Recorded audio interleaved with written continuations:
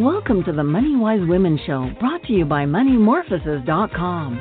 Are you ready to be inspired to upgrade your financial skills? Listen to feminine leaders sharing practical advice and valuable insight. Shift your money mindset, improve communication skills, and learn financial management tips. Although we do not provide investment advice, you can check out MoneyMorphosis.com. That's money-morphosis.com to find simple ways to boost your true wealth.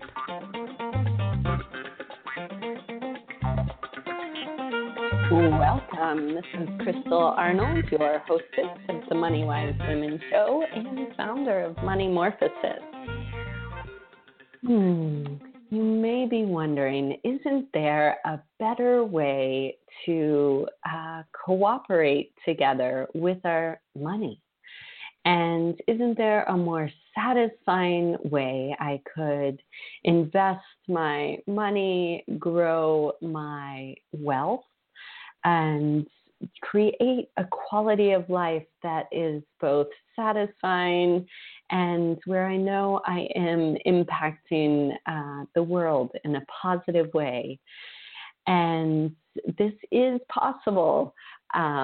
Our guest here today, Marion Moore, is a living example of what leadership looks like in a new economy, what I like to call a more intimate economy, where we are more connected and in alignment with our values, with our financial decisions, and where there is integrity, trust, transparency, in all of our exchanges, and where we really put the relationships at the forefront of our financial choices. And so let's dive right in. I'll tell you a little bit more about Marion Moore. She creates and facilitates gatherings where participants engage at a deep and relational level. And she finds great pleasure and expression by supporting people to connect more with themselves and others as a route to finding optimum expression of who they are and what they have. For the last decade, her work has focused mostly on partnering with people of wealth who want to change how their money works in the world. She is a producer and lead facilitator of the Play Big and Lead with Land. She is also a leadership coach and advisor to people seeking to activate their wealth toward their mission. This year, as a senior advisor to RSF Social Finance with Joel Solomon and Akaya Winwood, she will curate and facilitate RSF's Integrated Capital Fellowship, which is how I originally found her work. So excited to have you here with us, Marion, and hear your wisdom on these topics of wealth and our relationship with money. And I would love to begin just by hearing some of, beginning with what excites you most about the work that you do. Thank you, Crystal, for having me on and for doing this work at all. It seems like a very simple idea to talk about money as, increasing our intimacy with our relationship with money. But as anybody listening knows, that is not the dominant paradigm of money. So I guess I like what excites me most. You mentioned the Play Big gatherings that I facilitate and which I co-founded and developed with a standout philanthropist leader named Carol Newell, who's from Vancouver, British Columbia. And she had been she'd inherited a boatload of money herself, and she had the idea of using, considering risk and return in a really different way. And she was a pioneer in this notion of investing with your values and toward your mission. So at a certain point, after being anonymous for many years, she wanted to use her story to encourage other people of wealth to move their money more generously into the world through investment and philanthropy, and just get creative and get out of the box. And so at these Play Big gatherings, what excites me, to get back to your question, what excites me the most is when I see things shifting for people. And I'm sure you find that in your work too, and given that it's called Money Morphosis. Mm-hmm. But, the way we do that is that the format is really based on two main things. One is storytelling. So I choose people who are in deep inquiry and, working with their wealth in a different way. Philanthropically, investment, integrate, some way where they have a strong vision and are moving in an unconventional way their money toward that vision and mission. And so we have a collection of, usually there are about 24 people, and a few people tell in-depth stories. So that is sort of one layer of people listen and they're like, I could imagine that for myself. And then we do facilitated peer coaching, so people get loving attention and ears and counsel with their intimate relationship with their money, which always obviously involves other human beings as well. And we provide one-on-one consultations. We have a handful of people who have been in this world of what we call integrated capital, or another way to think of it is a bit of a mouthful, all these words, right? Whole portfolio activation to mission, which was a phrase that Carol made up to describe the work that she had done. I'm going to pause for a minute because, I can just get going. But I'll let you guide me how you want. Oh my, I just love your passion and all the experience that you have and all the transformation that you have facilitated for people and change that's been affected. Let's talk about that. And it's really key that the facilitation part, right? So I got a great compliment at one of my early Play Bigs. There was a woman who had a lot of extra money, and she'd come, but she was a doctor in her profession. And she said, Marian, it's like delivering a baby. It's as much what you don't do as what you do. So that's what's happened over the years with Play Big. We've really evolved this design that sort of optimizes this relational level, where people are connecting with themselves and with each other through these stories, through this peer coaching. And what I began to say in my last monologue was the way I just over the years, and especially this year, it's over a 3-day period, 3.5-day period, I noticed that change starting to happen. Like, they get the idea, and then they get attention on their situation. And it's like having an environment. It's like an oasis away from the dominant paradigm that tells us a few things. It tells us that the purpose of money is to make more money. And that is insane to me.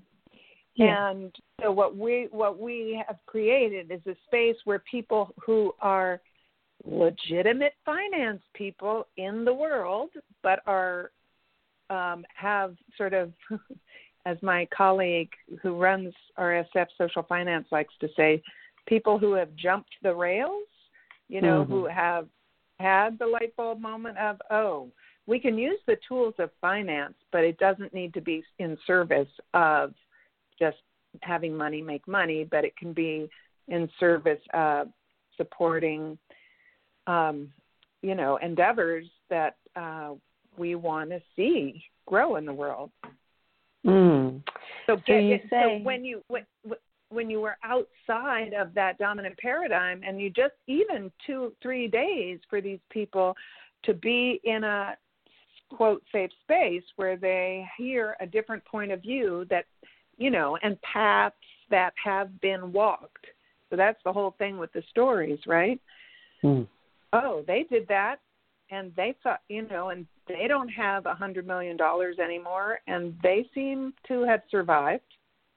One time I took a client, we were looking for a wealth advisor, and we went to a wealth advisor to help her choose who she wanted on her team because she wanted to do investment differently. And they gave a little PowerPoint presentation, and they came upon the slide that you would be shocked at how many people have this slide in their deck. And it says shirt sleeves to shirt sleeves in 3 generations. And that is meant to be a cautionary tale. Like, you don't want to lose that money. And I think of it differently, and I can go on about that. Well, I think what's really yes, there's so much there. That the purpose of money is not just to make more money, and really, I love how you support people in finding their why and their purpose and discovering their narrative and just having that. As my 3-year-old likes to say, pause game. Like, we're so wrapped up in the game when he needs to, tell me some different instructions and things are happening, like that pause. So I'm curious, what do people discover is more to the purpose of money, and what happens for people? So one thing I just want to name as part of this, so the work that I do is with people who have way more money than they need for their own livelihood. So that's just a whole different world, and I just want to acknowledge that at the outset. I think there are, definite things to extrapolate for people, who are not in that situation. But so right now I'm just going to talk about the people that come to Play Big who, have tens of millions of dollars that they don't need for their own livelihood. So, but everything out in the world tells them that they're a fool, they're an idiot if they don't, quote, make a good investment. And making a good investment means making more money in that paradigm, right? So I'll tell you the story of a woman named Sally Calhoun who had developed a software company with her husband, and she likes to say they were lucky, not smart, but someone came and wanted to buy it for way more money than they ever could have imagined. And so they said yes, and it was at the height of the .com boom. And off they went with their however much money, but way more than they would need. And she met Don Schaefer. She was really interested in holistic management and soil regeneration. This is a term that people may have heard about through a guy named Alan Savory, but it's a way to use livestock, cattle, and the way you work with them on the land actually doesn't deplete the land, but it helps to regenerate. So she's passionate about native grasses and soil regeneration. So she came to Play Big because Don Schaefer from RSF said, "Hey, Sally, hate to break it to you, but all that money that you have sitting on Wall Street, in the stock market, could be doing something else that would be very relevant to your mission." So she's now at the point where she has a team that is doing philanthropic giving as well as business investment to help toward this very particular mission of regenerating soil.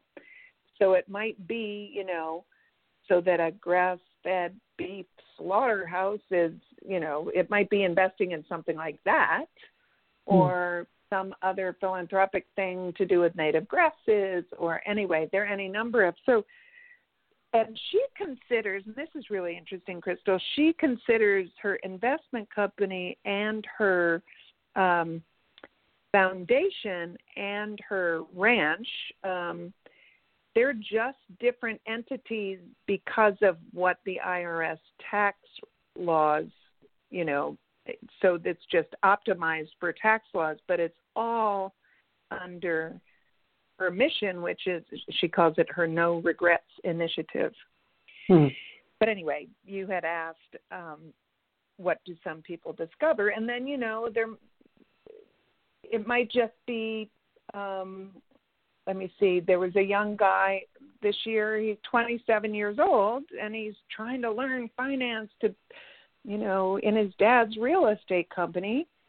And he got to hear, a story of a guy who's 10 years older than he is, who is doing this radical focus on wealth redistribution, who's chosen 4 different geographies where he's trying to help organizations on the ground develop their own financial ecosystem, sort of structures so that they can build their own wealth and keep it in their region. So it's sort of, learning different strategies that people have thought of when they have that kind of money. The guy that his name is the one who's doing this strategy with 4 different geographies is named Farhad Ebrahimi, and he has the Chorus Foundation.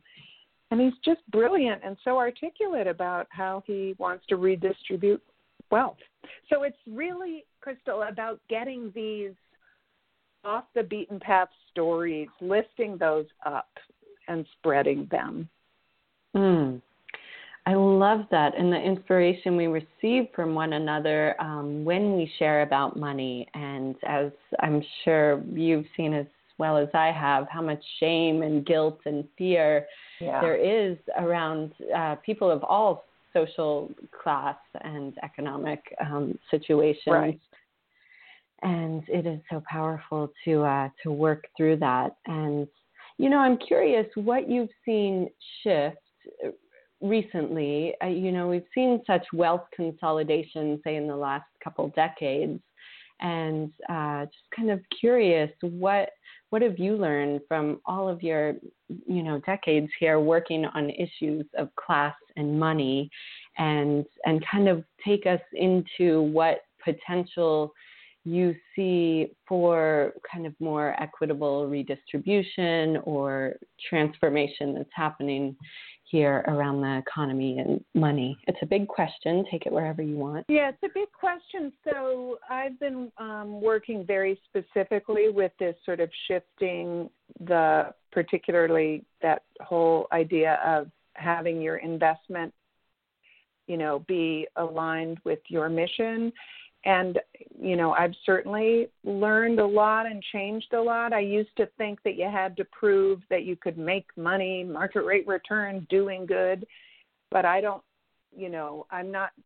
that doesn't interest me so much now. But overall, what's happening is there's the acceleration of people getting interested in what they are now calling impact investing, a term I'm not crazy about because, as colleagues point out, all investment has impact. So let's talk about what kind of impact. So, so there's, and now big firms like JP Morgan and, and BlackRock, and, they're getting on board. So it's sort of like my friend Joel Solomon, who just wrote a book called The Clean Money Revolution, which is a great personal story and overview of this movement. And we have been seeing together how this movement is, Joel likes to say that money now is sort of like how organic food was in the 80s. Many of us were eating it, but, it wasn't at Walmart. But anyway, so now there's the greenwashing phase that's happening. And so we have, it's both the opportunity of all these people coming into consciousness about the possibilities of investing in enterprises that are meaningful and are turning the world where we want. But we still have to be really vigilant in asking the questions. If we are gaining money on money, You have to really look at who or what is losing. And in general, you know, in the dominant economy, that's going to be either people or planet or both. So there's a lot that has to happen about, you know, how our tax system and who gets rewarded and what gets rewarded. But the good news is that people are waking up. Opportunity and challenge at the same time is, what are they going to wake up to? Like, where are the pathways? And since it's not anything, we don't have mutual funds that you can hit a button on your computer, you know. So it's a little bit the Wild West in terms of, you know, everybody comes to Play Big, Crystal, and they want to just go, oh, give me the menu. Just tell me what to do. And it's not like that. And it's a personal journey. Speaking of personal journeys, I wonder, I'd like to tell you just a little bit about how I came into this work. Oh, I would love to hear that story. Yes, thank you. So, and part of why I'm able to do this work with wealthy people is that both of my parents were people who had inherited.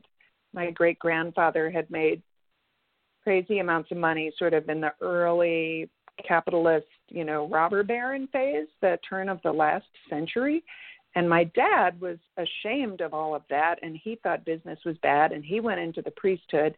And he and my mom were very inspired by the work of Dorothy Day and the Catholic worker movement. And so when I was born, they were living in a slum parish in Jersey City and really, you know, using the church as a way to serve and love and, you know, make community and advocate for poor people. And then I was mostly raised in Washington, D.C., during the civil rights and peace movements. And, you know, my parents were very engaged in social justice activism. And so that was, so there was that. But then we would go to the Adirondacks where we had thousands of acres in a family place and the grandmother's house who had butlers and maids and, you know, and we didn't live like that, and my parents were kind of, you know, had turned their back on that, and yet they were still of it, right? And so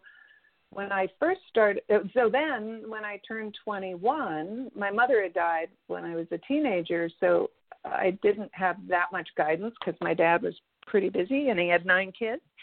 And so when I turned 21, basically my dad sent me down to the bank to learn from the trust officer about my trust fund. And there was not one conversation about what that money had to do with the values that I was raised with. And so I was basically closeted with this money, which, you know, relative to the people with whom I work now was a very small amount. But relative to my peers, I was working, producing music, and all my friends were struggling musicians and artists. You know, I was in the closet. And then it was in my early 30s that I found an organization called the Threshold Foundation. And that was a national network of social change philanthropists. And it was a revelation and liberation to me. And it was what opened the door to this work for me. And that, so that was 27 years ago. So there are, you know, and people who have that experience of feeling isolated, connected, and there must be another way, but I can't talk to my friends about my money because they'll want my money or they'll think I'm bad, or, you know, because like with my dad, who grew up thinking money is bad, business is bad, it just became sort of a black and white. And I sort of feel like as I try to understand the work-life path that I have chosen, I recognize it as to integrate these two legacies of the activist and the inheritor. Wow, that's powerful. I just invite listeners to to pause and really breathe in that story and feel, that journey, that courage it took to integrate your own wealth and to really claim it and be willing to align it with your values and then the way that you guide others because you've been through that journey. And a lot of it has the reason that I was able to come out of the closet was because I had community, and that's one of the big issues with, as you point out, the taboo of money. Yeah. And one of the questions that so this community, the Threshold Foundation, is 250 plus people who come together twice a year, and basically there's a foundation that's associated with it, and that gives away over $1 million a year, and then there's sort of a learning community, and it's very based in a sort of shared sense of spiritual purpose without it being religious. But that was what it takes, and that's why I was so willing to say yes to Carol Newell when she wanted to do this more focused kind of set of convenings that were about integrating the investment side and the philanthropy, because I know the power of breaking that isolation and learning from each other. And I wouldn't say that all of a sudden I integrated my wealth. No. Long journey. Because also, as I mentioned, the structures haven't been there, and then you're also trained, to be fearful and, and to, anyway, it was a journey, just to say. I mean, and yes, I appreciate your appreciation, because over time, and I look at some of my clients who have so much money, and I have a lot of sympathy how to figure out either how to give it away or how to invest it in a way that is loving of planet and people. I'm so glad unhealthy, like you pointed out.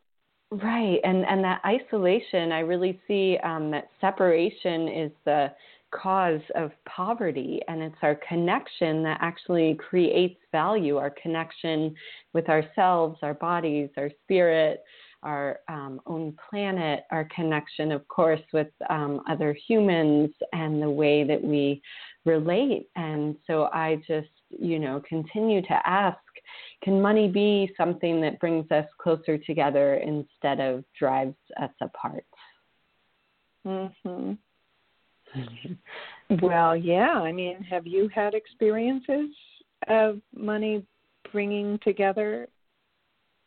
I have. I would say, when I'm able to be curious and be willing to have conversations that are open and I'm vulnerable and, really either asking for what I need or sharing about, my feelings around a financial Mm-hmm. situation, then the outcomes are much more likely to be positive. Mm-hmm. And that's why I think teaching people, I am so passionate about teaching emotional intelligence, communication, and negotiation skills.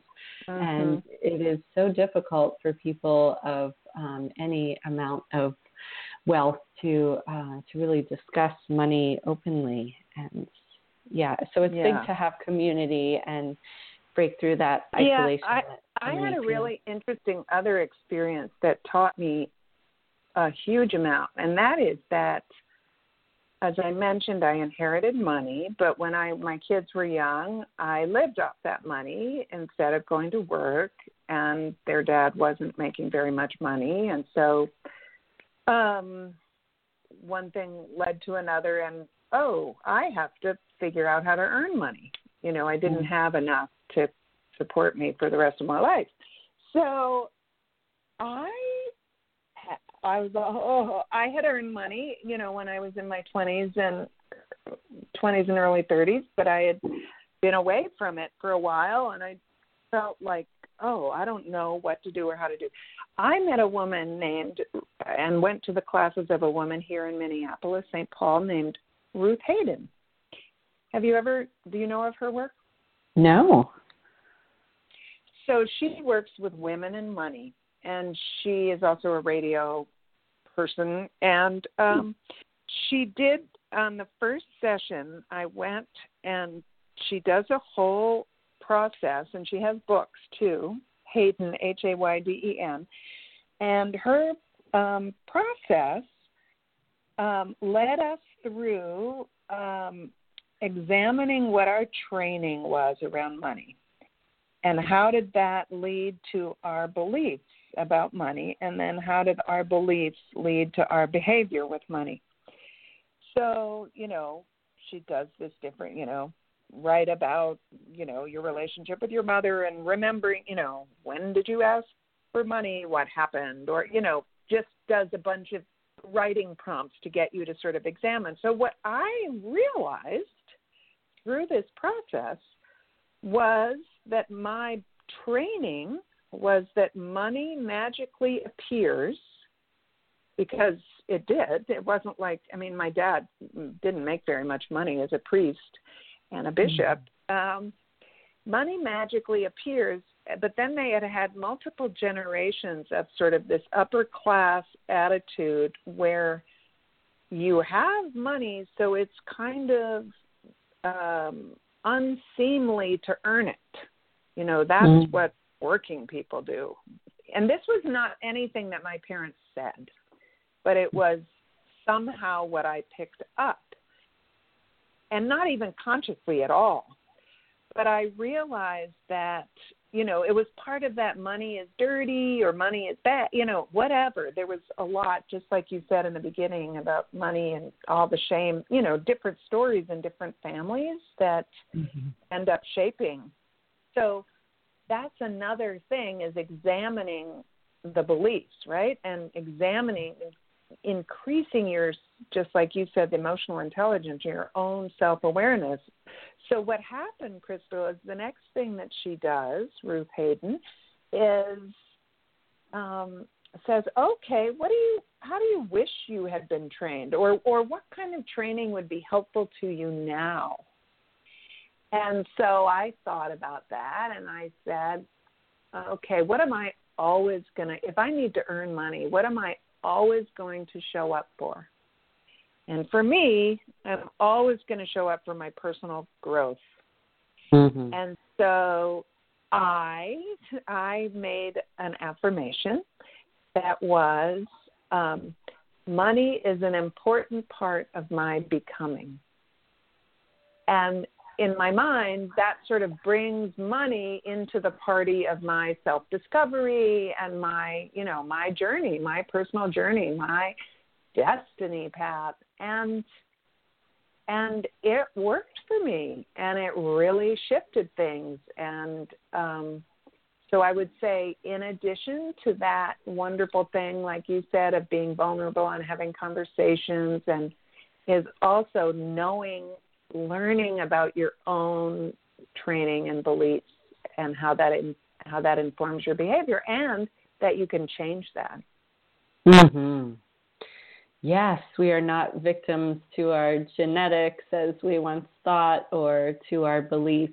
And I think absolutely the money mindset is so crucial to have these mindfulness and techniques to rewire some of those foundational stories and the lie of scarcity, which is, I am not enough. There will never be enough. That is just embedded in our very money system, in the way that, money is created. Yes. So overcoming the beliefs of scarcity is crucial. And then the other thing that we talk a lot about, whether it's for someone with tens of millions of dollars or,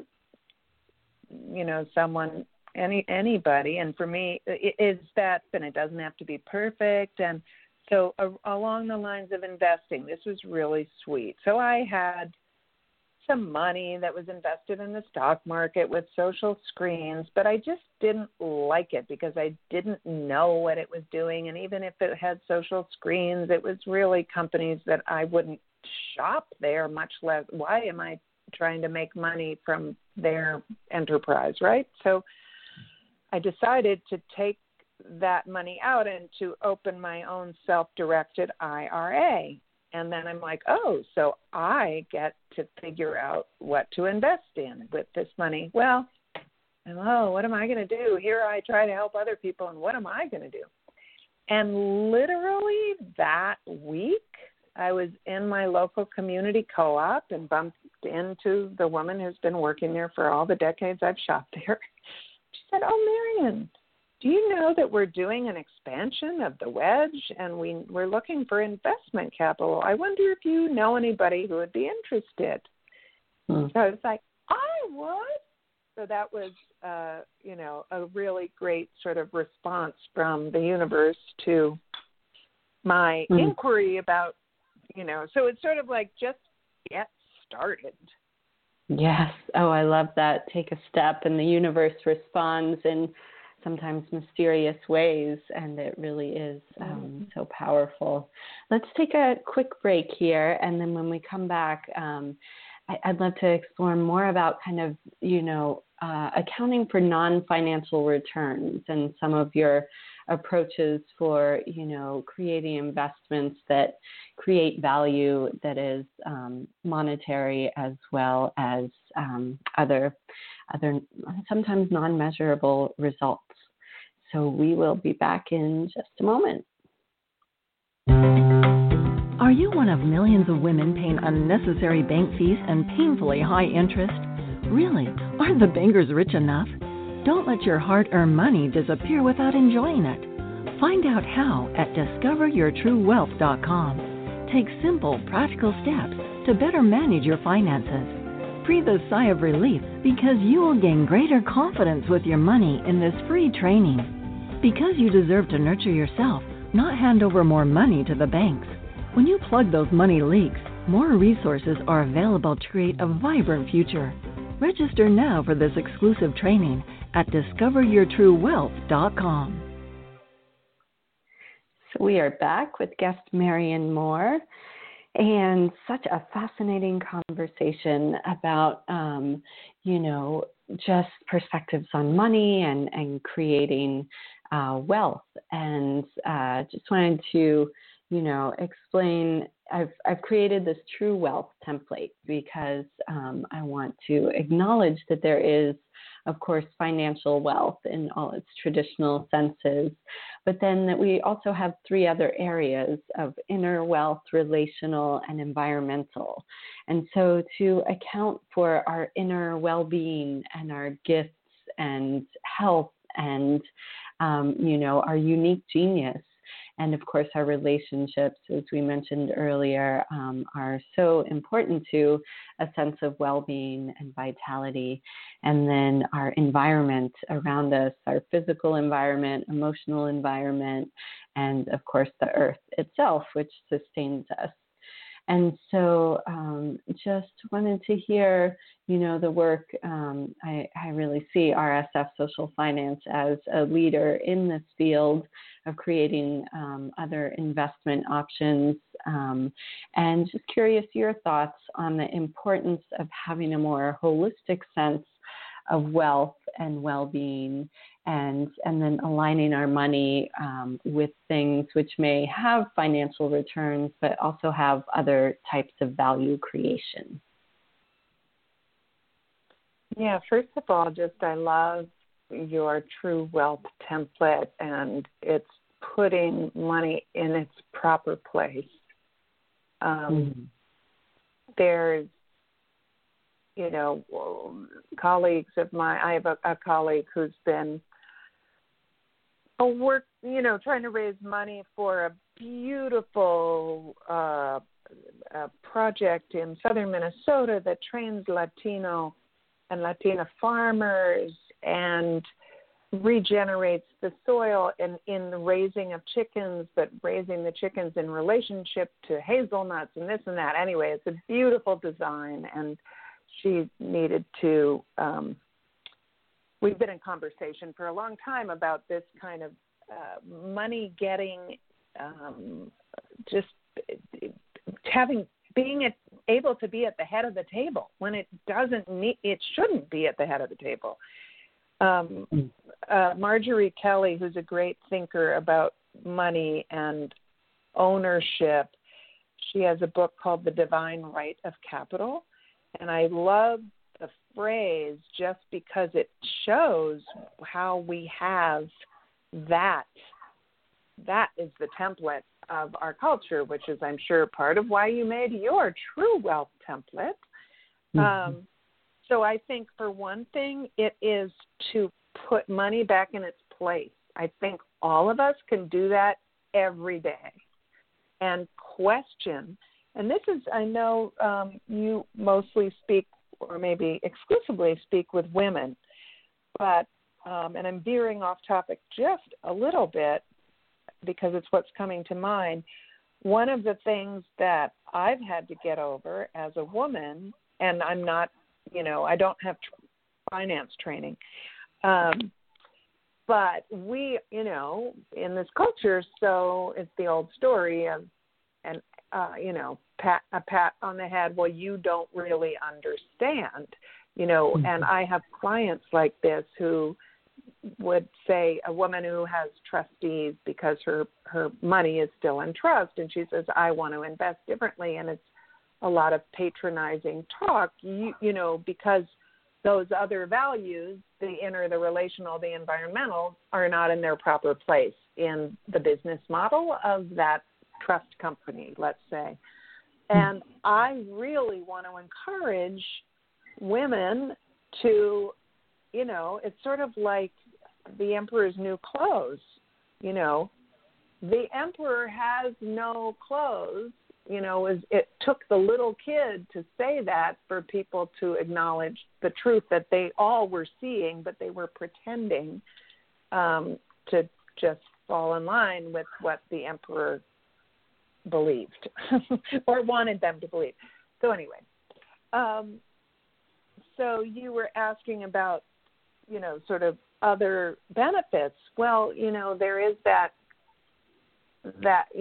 Native American saying you've probably heard, sort of, when the trees are gone and the rivers are polluted, you can't eat the money. So when you think of, particularly now in this really scary time where our future looks so uncertain as a species, how could you keep not taking into account the health of the soil, the health of the rivers, and I, which leads me to think about how important Indigenous leadership is right now, because they've been dealing with an assault on their historically very balanced point of view, their True Wealth template culturally. And I think it's not coincidence that we're seeing things like Standing Rock and water protectors get attention because of how far we've gone to the other side. So that's another little thing, is listen to the Indigenous leadership and follow. And then just, it's so rewarding to invest in something that, you can see the benefit, and it isn't about the money, and it's about, those immigrant farmers learning how to raise the chickens in a way that is regenerating the soil. Like, what's not to love about all of those other benefits? And for me, I think, I've struggled with this question of financial return and what kind of financial return, is it legitimate to get, 10% or 15% because you're investing in solar at solar is great.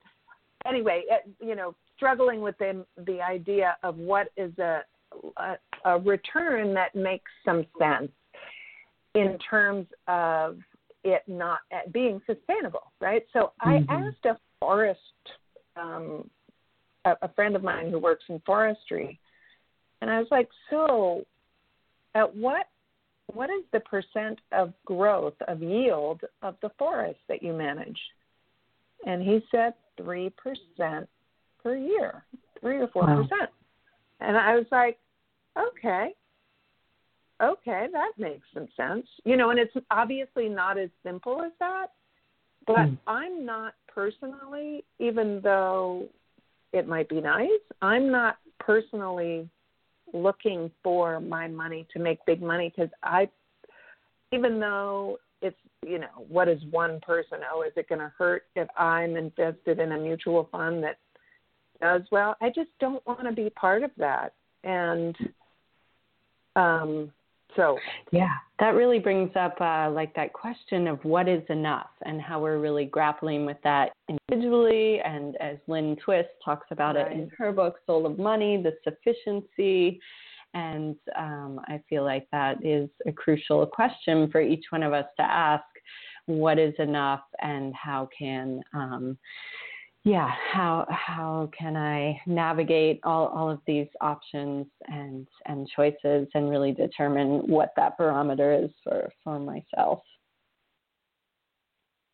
Yeah, because I'm just it doesn't make sense to be able to. This is a finite world. I mean, even though, there's a finite amount of earth and water, and, you know, even though we love to talk about abundance, but we have to protect what we have. Yes. And so this whole focus on infinite growth doesn't make any sense. Right. Let's talk a little bit about passing down wealth and our legacies, and, you know, why you think intergenerational exchange is important. I've heard just how much of people's financial wealth is not passed down in the way that they'd like, because they aren't planning ahead, having the meaningful conversations and personal reflection time, and so it's not really making the impact and creating the legacy they'd like. So tell me a little bit, any dynamics you've witnessed, or things people can do to create a legacy of true wealth. So that's a big question. And, you know, on one end of the spectrum is people who have so much money, and there's sort of the assumption that they would leave it to their children. And I once asked Peter Buffett to come and speak at Play Big, because Warren Buffett did not leave money to his children on purpose, because he wanted them to make their own way. Now, later in life, he gave them each a $1 billion foundation to run, so that's another story. But I don't think that inherited money, besides maybe an amount that sort of helps you with your first house, or a health care fund, or that kind of thing, or, you know, some very specific limited amount, because I don't think it was beneficial for me or my sense of self-worth to have inherited the money. That's not to say I'm not grateful, you know, but it's complicated. And here's an interesting thing: when some of the people who come to Play Big, who have made their own money, or, you know, sold a business, cashed out entrepreneur, that kind of thing, one of their main takeaways is, I better go back and revisit my will. I don't think I want to leave $20 million to my children, because I see what it's done to all these people in this room, you know, on one end of it. On the other, I think it really just fits in with your what you're promoting, Crystal, which is having conversations about money. Many years ago, right after 2008,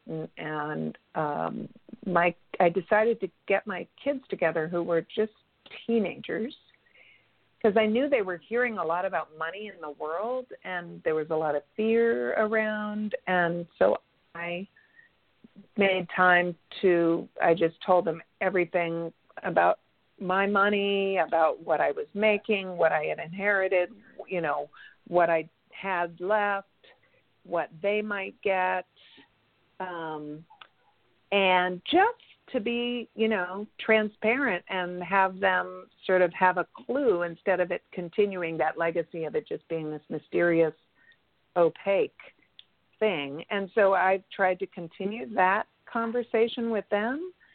And it's interesting for me because since when I was their age, had inherited money and didn't have to work in the beginning, even though I did work, I was worried that I wouldn't know how to raise kids who would have to be self-sufficient. So that's been an interesting thing. Turns out, so far so good. They're in their 20s now, but I don't know if I even began to answer that question that you posed. That is, I love that piece about how you shared openly with your children and some of the struggles of people who do have inheritance, and I can imagine the relief where people kind of get it organized, and really feel like certain that their will and trust and everything is set up in a way that won't cause greater conflict and division and suffering in their family, right? Well, and I think transparency is the way to go. I mean, so many people you hear that they didn't find out what they were going to have in their life until after their parent died, and they thought it was going to be one thing. But, why keep it a secret? And also just one thing on that, part of why I keep talking about that is it's the experience that I had and it's the people that I work with. So, and, when I talk to my friends who don't have inherited wealth, and I tell them things like that, they're like, oh, I never really thought of that, because cry me a river, right? Oh, I have $10 million. So that leads to that sense of isolation. And right. But also, I like to just debunk that is always a gift. It's not always a gift. I have seen so many people that, there's, just bad, that their self-esteem really suffers and their own self-actualization suffers because of having inheritance and not having good training with the inheritance. It doesn't always happen. I think if there's really good parenting and conversation and understanding and a real focus on what will your livelihood be regardless of the money. So what is your personal legacy that you would like to leave? You mean to my children, to the world, to the, what? However you feel like that might be a useful, what might be useful for people to hear. That's so interesting because, we just did this, are developing this, as you know, Crystal, this Integrated Capital Fellowship, which is about, I just do 1 minute on that, which is, it's about training preparing people to be able to work in this new way of thinking about capital in an integrated way that's mission oriented. But we on the application we say, how would you like, how would you like your life's work to be remembered? And like, oh no, now you're going to ask me. So my legacy, well, it's kind of easy. It's really about love. And that, like here, I have a little thing on my desk, which when I was figuring out about my own work as a facilitator, I was describing it to a coach. What is it that you do? He said, I said, leaning on faith I make sure everything is in order, set the tone, hold the space, keep things moving, and weave the story, and all of that infused with my little secret, the understanding the power of love. Wow. Oh, I get goosebumps. That's because you understand the power of love. Yeah. So, yeah, that's what it's all about. And usually love and money don't get to be in the same room, right? So how can we, do this true wealth template like you have?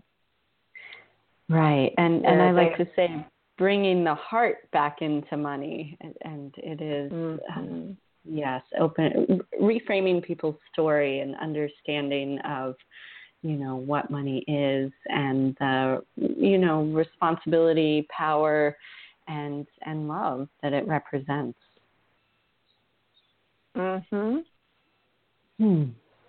What else would you like to share with us? I'll just open the space for you. Let's see. Well, I guess, that, spinning off from this, understanding the power of love and thinking as I've been thinking about the work with the Integrated Capital Fellowship, and that is that we are emphasizing as much as the practical work of, how do you structure a loan, and how do you, is the relationship with yourself and the power dynamics around money, and really understanding that, because without that you can't navigate power and money, and I think that's part of what enables me to do the work that I do, is that I've done a lot of my own work around my own class status historically and my own relationship, as I shared, about money. The other thing I can tell you ever so briefly is one of the other pieces of work that has emerged from the Play Big is that woman whom I mentioned, Sally Calhoun, whose work is all about soil remediation and soil regeneration. Is I do a gathering with her at her ranch in California called Lead with Land, and it's for people of means who have land and a land-based mission. So it's sort of interesting because it's similar the way that money is thought of as something that is supposed to make more money.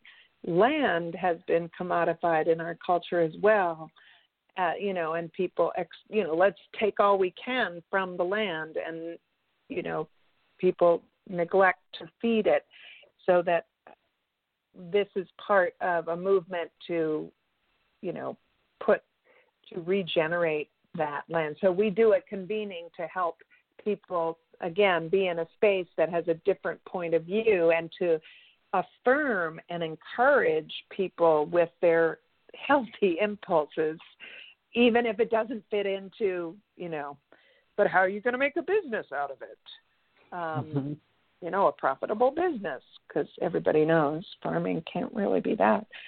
And then I would also just say, if you want to get started, there are, simple things like, RSF Social Finance, who, they have a social investment fund, and they do extraordinary work lending to social mission businesses.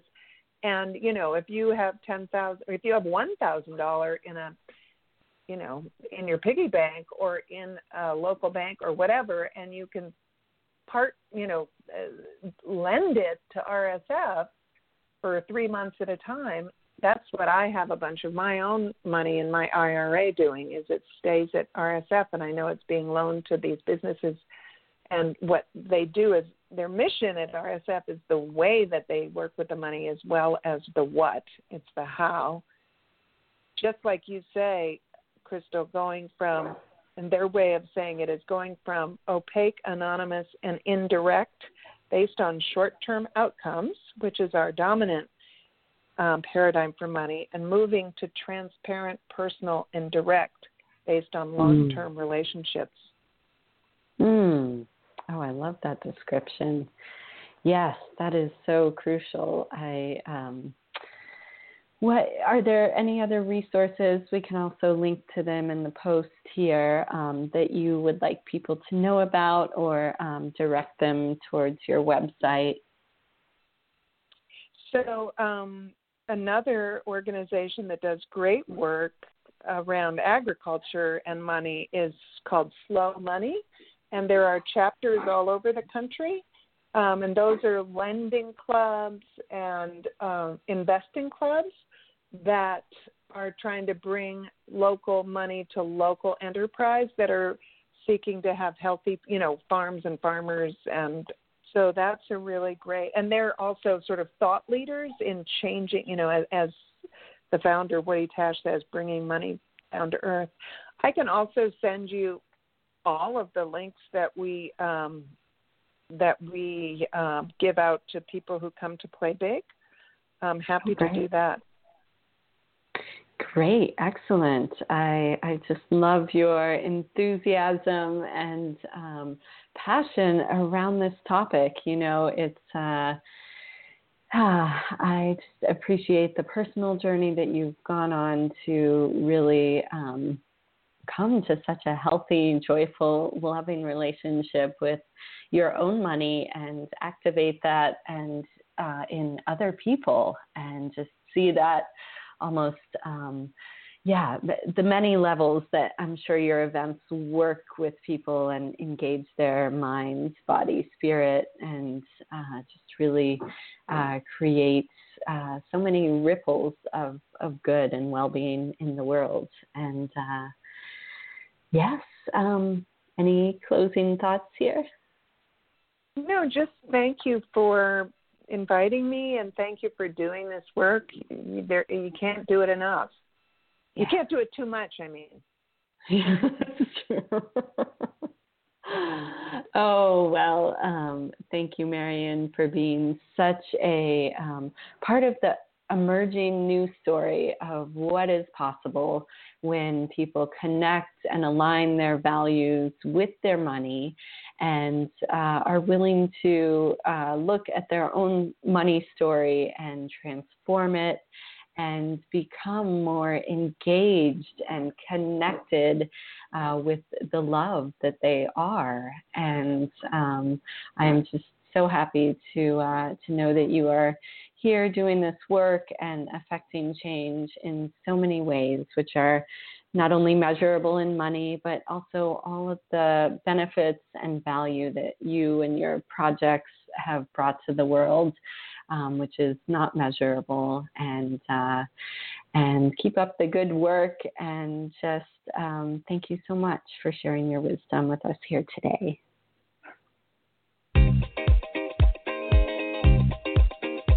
Thanks for listening. If you like what you heard, the biggest compliment you can give us is to subscribe to the show and rate and review our podcast at iTunes. Be sure to visit www.moneymorphosis.com. That's money-morphosis.com to join the growing community of empowered women who are dedicated to creating the true wealth they deserve.